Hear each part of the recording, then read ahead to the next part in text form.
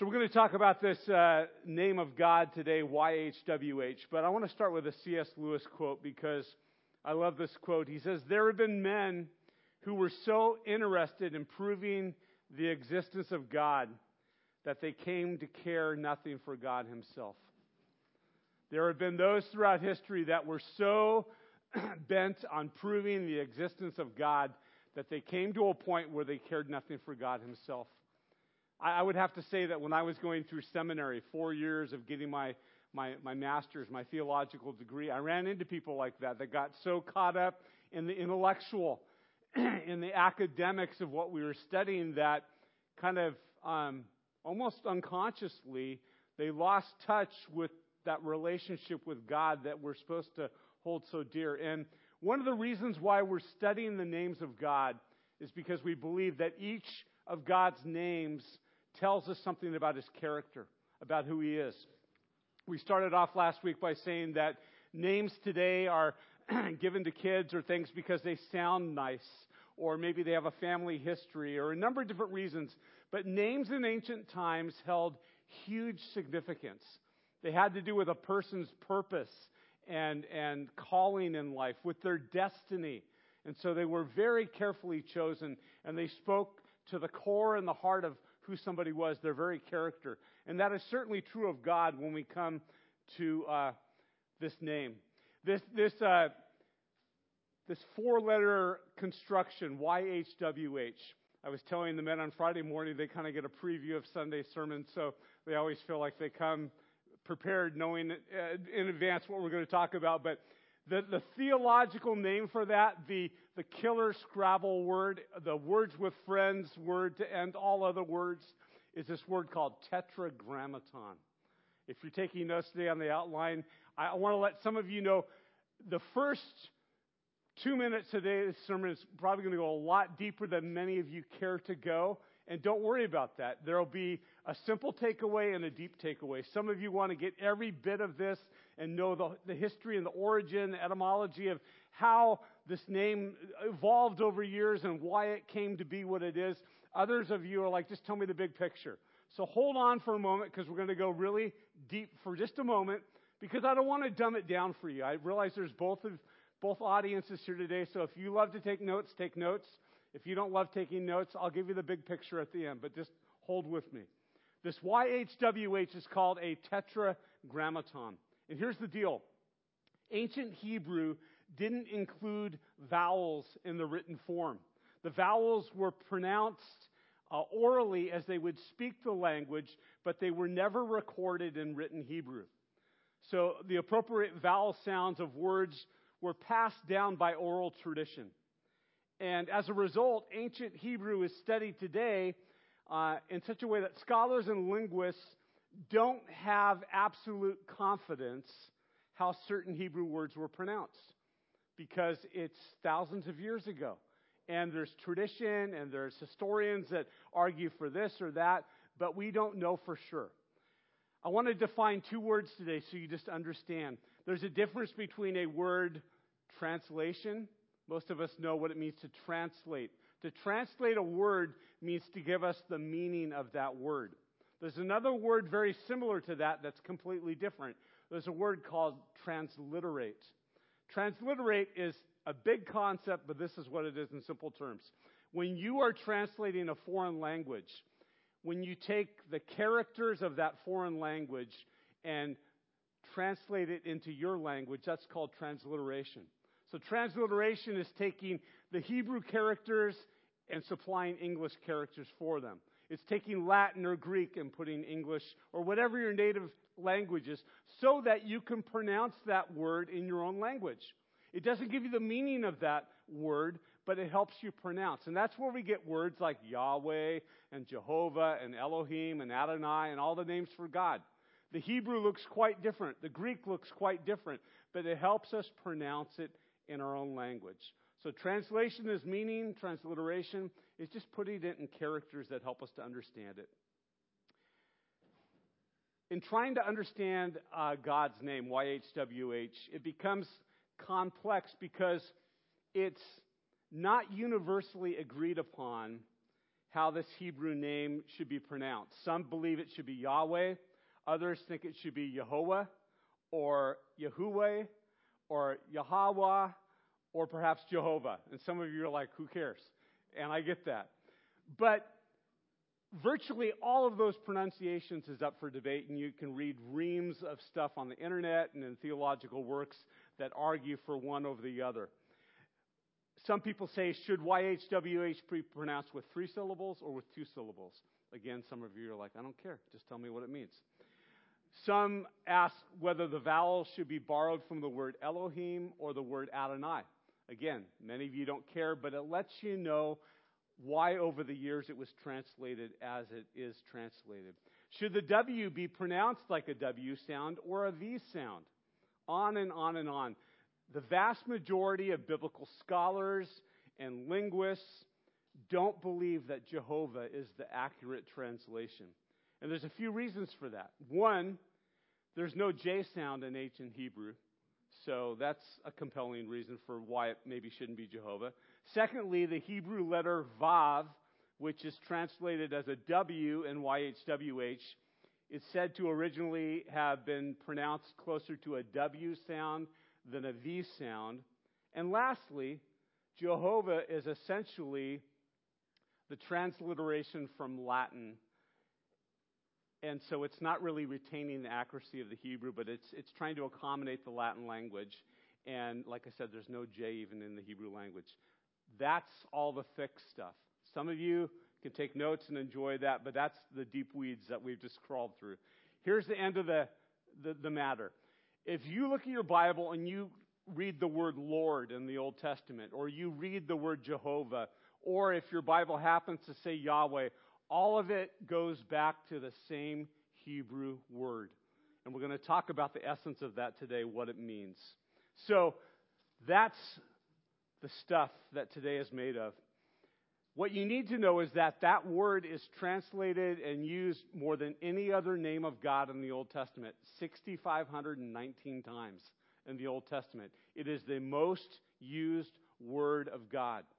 We talked last week about how God introduces himself to his creation as Elohim, as the creator. In Genesis 1 through Genesis 2, verse 3, it's used 39 times, Elohim. It's the only word that's used of God. And then in Genesis 2:4 is the first time that we see God introducing himself to his people and his creation as YHWH. And I'm going to argue that that is Yahweh. That is the agreed upon, most believed translation. So instead of saying Jehovah, instead of saying anything, I'm going to just supply Yahweh today so you guys can track with me. Elohim spoke of God's creative power. Yahweh speaks about his relational involvement with creation. When we studied Elohim, we talked about God's power and presence. As we talk about Yahweh today, we're talking about his person and his character. Elohim is the side of God who created the heavens and the earth. Yahweh is the side of God who relates to them personally on an intimate level. So both are important, but they're different aspects of his name. It's possible for a person to believe in Elohim, God, and yet not know him personally as Yahweh. There are plenty of people that want and desire God's power, but they don't want anything to do with him. They don't want to have a relationship with him. They don't want to be held accountable to him. They just want power to make things work in their life, and that's understandable. But there's a differentiation there. Yahweh is the God who personally reveals himself to us. And oftentimes it's through the trials and struggles of our life that those are some of the most powerful and memorable times that God shows us new things about who he is. Well, at the very moment that God reveals himself to his creation as Yahweh, after a whole chapter of 39 times saying, I am Elohim, I am the creator God. And he did that once again, review last week, because he wanted us to know that he was from the beginning. Before him, nothing existed. He was pre-existent. He's eternal. He's always been there. And so we need to understand that he got everything rolling and going. That's why he introduced himself as Elohim. But now as he introduced himself as the intimate, personal God, strategically Satan came in. The devil came in the Garden of Eden, and sought to deceive and to alienate creation from God. And he did it in a very subtle, deceptive way. In Genesis 3, God refers to himself as Lord God. It's literally Yahweh Elohim.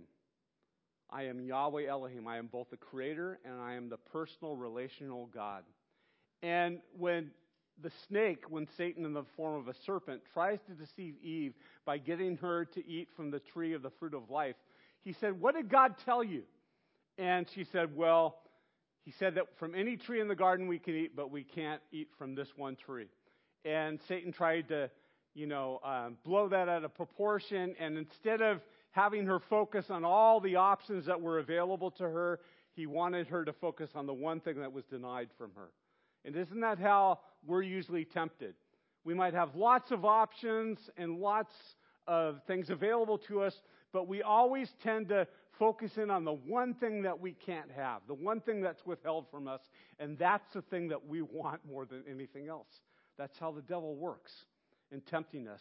But when the devil rephrased what God had said, he left out the name Yahweh. He said, "Did Elohim say?" And it's subtle and it's insidious for this reason. He wanted Adam and Eve in creation to relate to God as the ruler, as the dictator, not as the relational father. Because a ruler, a dictator, a creator is somebody that can be distant from us, that can be far off, that cannot be intimately involved in our lives. And it's easy for us to disobey or to do something contrary to what he wants. But an intimate, personal creator God, a father, is a lot harder to rebel against and to go a separate way from. So Satan's goal was to get Eve and subsequently Adam to drop the name Yahweh from their association from God. He didn't mind if they called him Elohim, the great, powerful creator, because, as I said, Elohim could be a distant, far-off God. But when Yahweh is brought into the conversation, God becomes personal. He becomes interactive. A being who designed and purposed and intimately knows Adam and Eve and all of his creation. If you think about it, Satan basically does the same thing with you and I today. That's his tactic. It's very strategic. It's very insidious. The devil doesn't mind if you and I have a bit of religion in our lives. He doesn't care if we come to church to meet Elohim or if we talk on our jobs about Elohim, as long as we don't bring Yahweh into the conversation. Because the moment we bring in Yahweh, he becomes a personal God with whom we are in a relationship. And as I thought about that point, I thought the exact same thing is true of Jesus. You can talk about God all day long, and that doesn't offend people, because people interpret God to be whatever they want God to be. But the moment you interject Jesus into a conversation, it polarizes things. Because people either love Jesus or they hate Jesus. He's very divisive. It's very exclusive. It's easier to twist things or to add things, as Eve did, in saying that they weren't even supposed to touch the fruit of the tree. God never said you can't touch it. He said you can't eat it. When we talk about the impersonal being off in the distance, it's much more difficult when this Yahweh God is right there with us, intimately knowing us, caring about us, guiding us, and carrying the authority of what it means for him to be master over our lives. Get the difference between creator and Yahweh, personal God? Yahweh not even probably. I would argue that the most personal expression or revelation of God that we have in all of the Bible is Jesus. God came to earth in human flesh through Jesus. God said, "You've never seen me. You want to know what I'm like? Here's my son. He is exactly my essence, my radiance. He's everything that I am." If you want, Jesus said at many points, "Why do you ask to see God? He who has seen me has seen God. I and the Father are one." Book of Hebrews, Jesus is the exact representation, the exact DNA and radiance of God. On and on and on. Jesus is God. And Scripture goes to great lengths to prove that. But not just that, Jesus is the most personal expression of God. And I want to talk about a few elements or aspects of who this Yahweh God is. And that's where you can take notes on your outline today. The first is this. Yahweh is self-existing. Yahweh is self-existing. The literal definition of Yahweh is, I am who I am. And probably one of the best portrayals of this that I've seen is in a kids movie that I want you to watch with me for just a second. It's Prince of Egypt. If you've never seen this, it's a great thing to show your kids. Hollywood did such an amazing job of capturing the accuracy of this. Take a look for just a moment with me.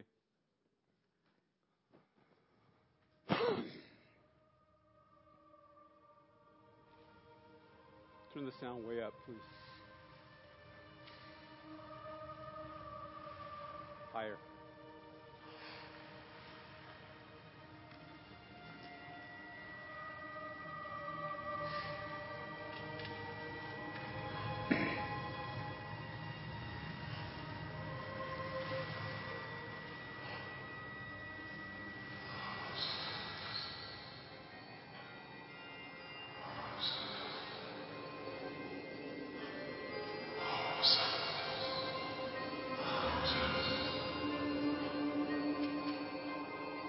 Here I am.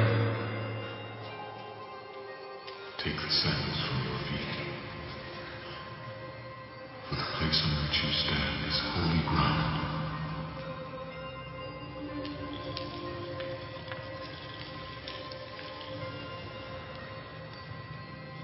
Who are you? I am that I am. I don't understand. I am the God of your ancestors, Abraham, Isaac, and Jacob.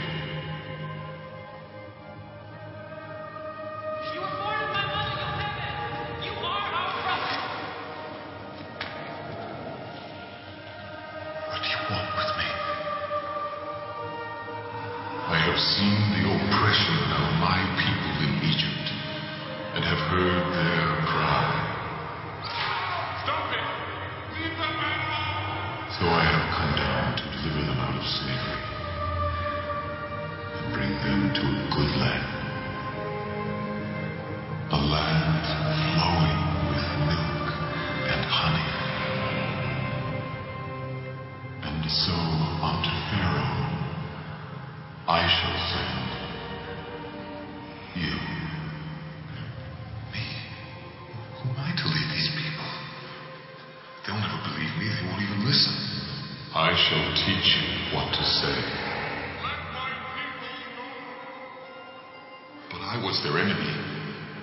I was the prince of Egypt, the son of the man who slaughtered their children. You've chosen the wrong messenger. How can I even speak to these people? Who made man's mouth? Who made the deaf, the mute, the seeing, or the blind? Did not I? Now go!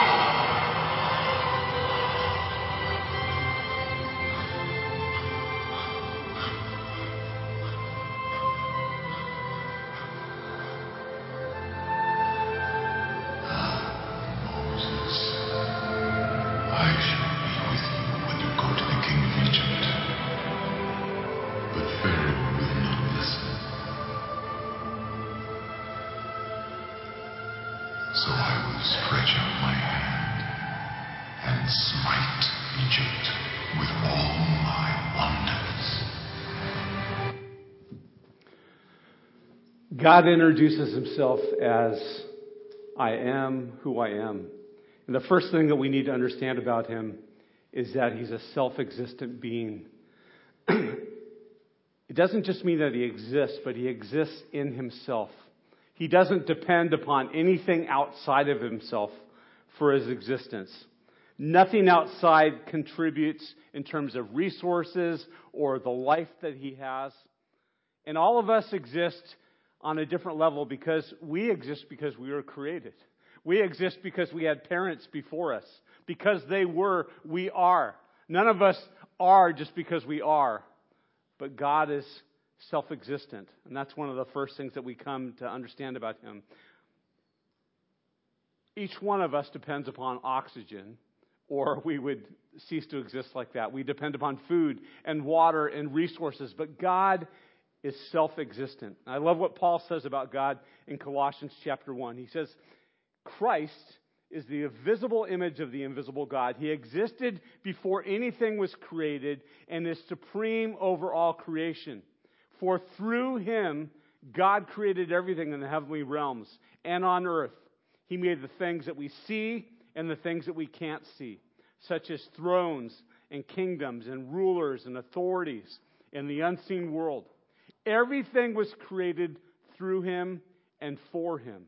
He existed before anything else, and he holds all creation together. God is self-existent, and everything else has existence through him. Paul says in Romans 11:36, from him and through him and to him are all things. To him be the glory forever and ever. I love the way the New Living Translation puts it. For everything comes from him and exists by his power and is intended for his glory. God is self-existent. Secondly, Yahweh is self-generating. Self-generating. Kind of a concept that blows us away. I was going on the internet trying to find examples of things that are considered to be self-generating today. And I read about scientists who have discovered a self-generating yarn made from graphene oxide strands. Don't ask me for a moment to define what a graphite oxide strand is, but they have discovered that it can self-generate and make yarn. If you go on Google or Amazon, you will find cosmetics that are advertising self-generating aging creams, which I'm assuming that only means you need to put it on once, because after you apply it once, it just self-generates and takes away all the wrinkles and you're constantly becoming younger. Schwinn has a stationary bike, exercise bike, that's advertised on sale right now for $3,000, and they're promoting it as having a self-generating console that supplies power to the digital screen and all the different functional components.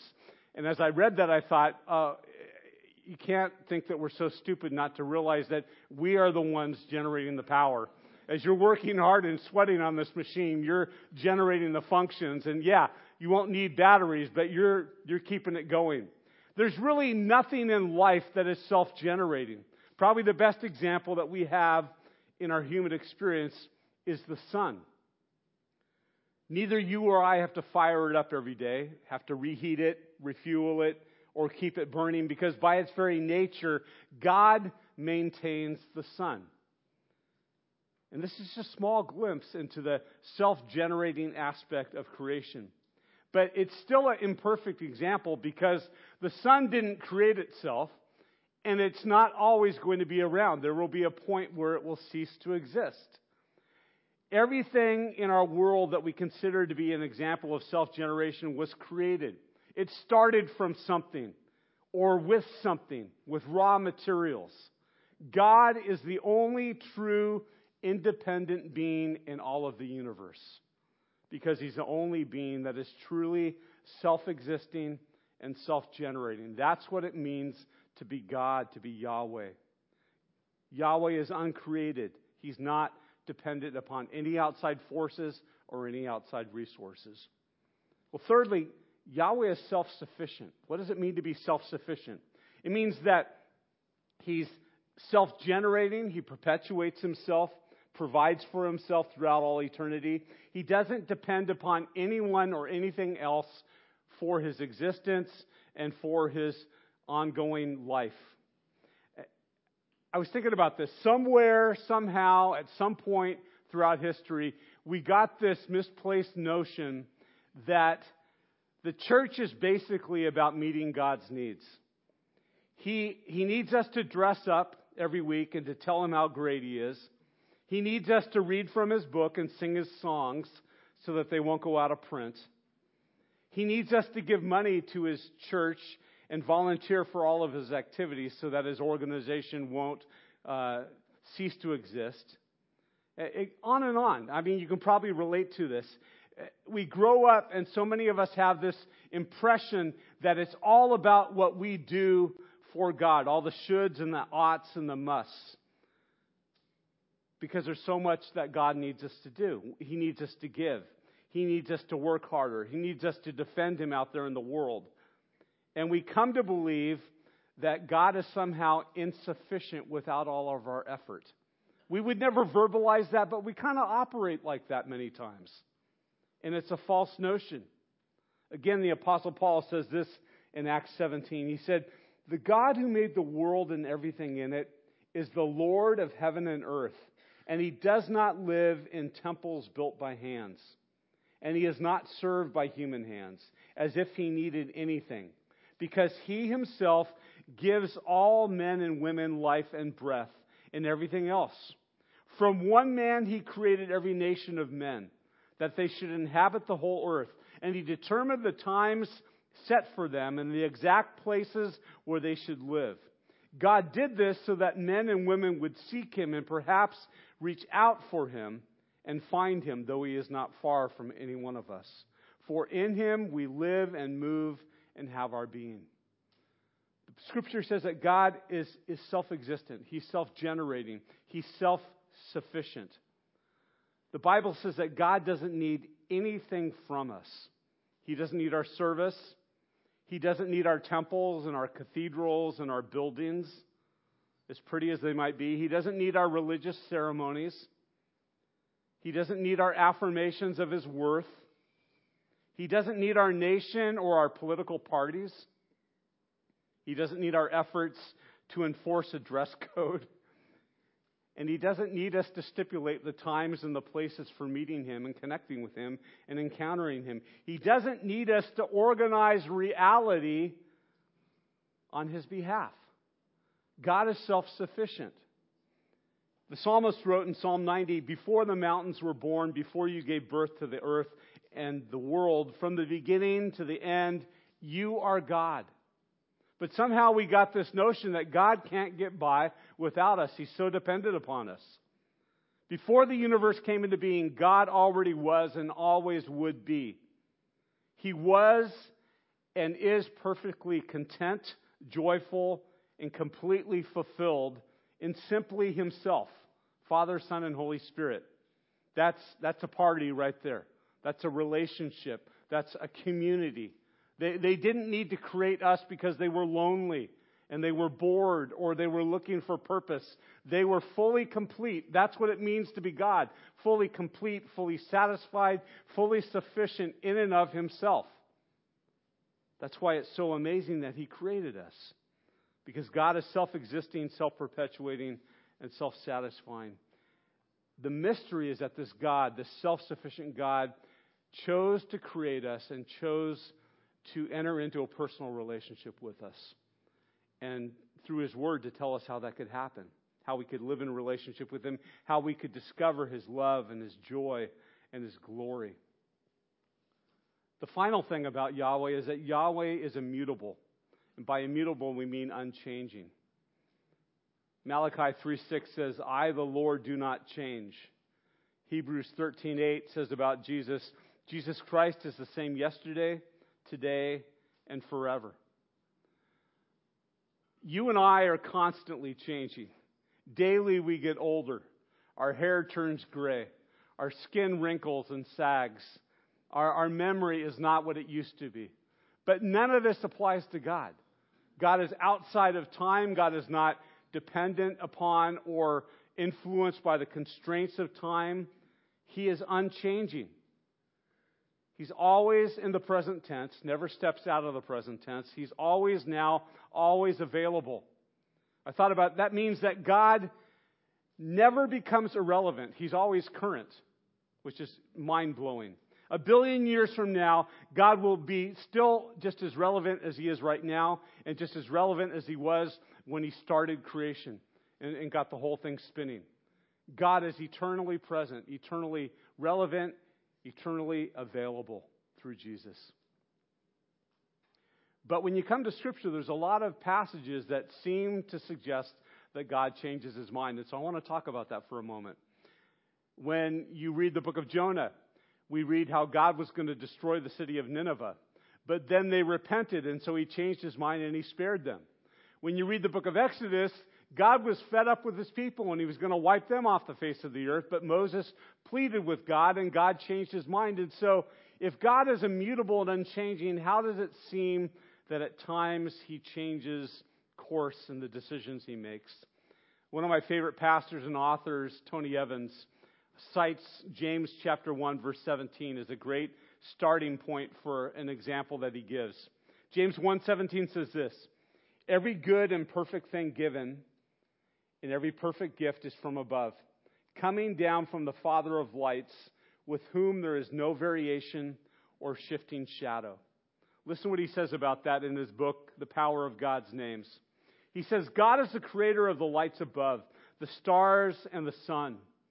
The star in our solar system is the sun, which gets its source from the Father of lights. The sun stays hot. It never needs to be heated back up. Over thousands of years, it is never dimmed. Yet despite its changelessness, a shifting shadow is associated with the sun. We call it nighttime. When nighttime occurs, darkness covers half the earth, and the other half of the earth experiences the light of the sun. The half that is turned away from the sun experiences the shadow of night. As James wrote, there's no shifting shadow with the Father of lights. Yet you and I deal with shadows in our lives every day.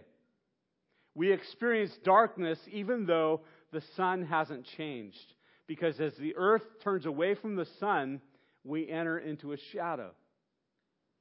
The sun is consistent. The sun is constant and regular. But the shadow comes because we move away. Yahweh is the great immutable God. He is who He is, and He continues to be all that He is throughout all of eternity. Yet sometimes we experience what we consider to be a change in His mind, because as we turn, our distance from God casts spiritual shadows in our life. He hasn't changed, but our perception and experience of Him has adjusted to our turning.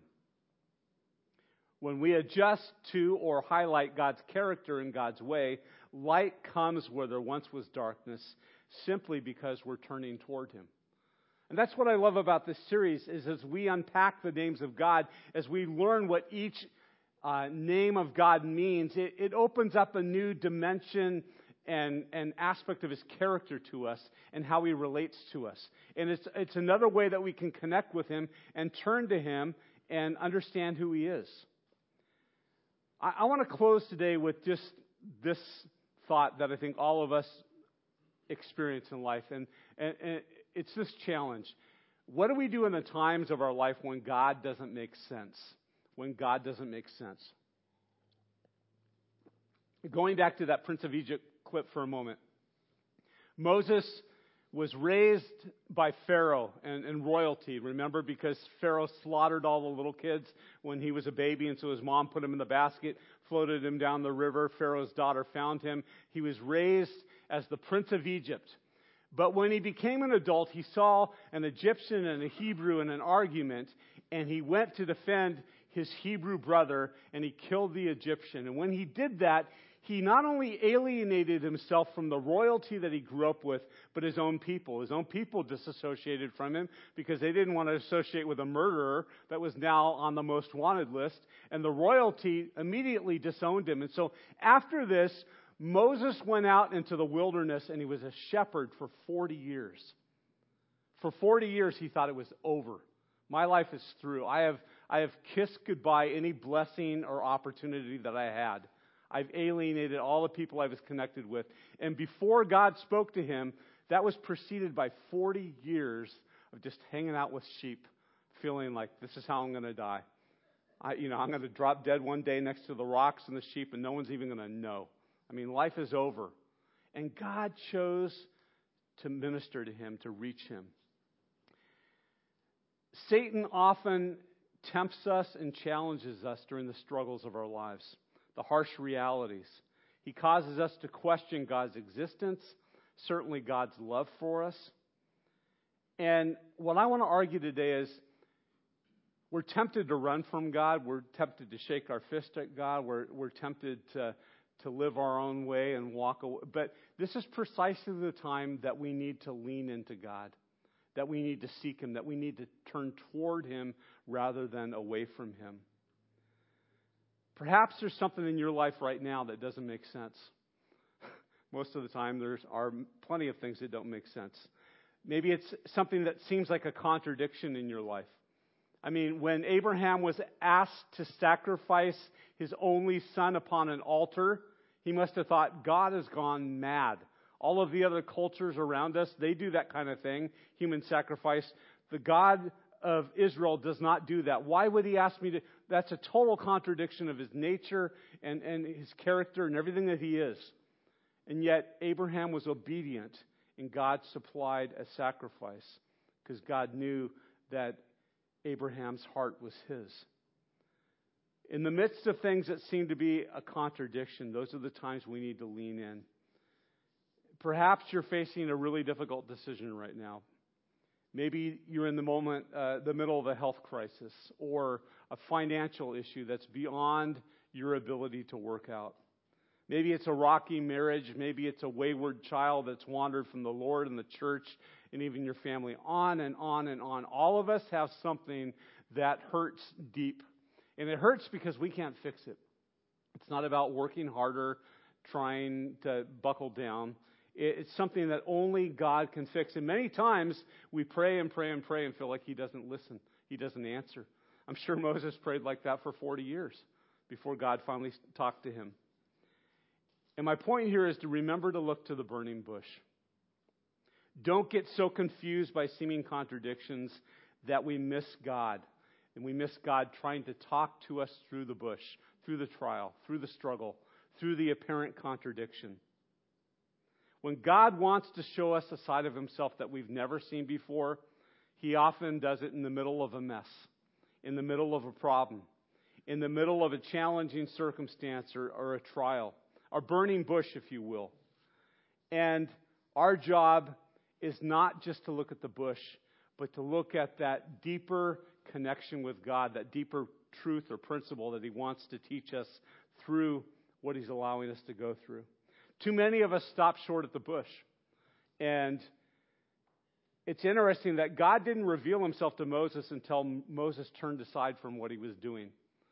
He turned aside from his routine and he said, that's interesting. There's a bush on fire, but it's not being consumed. It's just burning constantly. I got to check that out. And it's as he stopped what he was doing and went and looked to see what was going on, to see what God was doing, that God revealed Himself to him.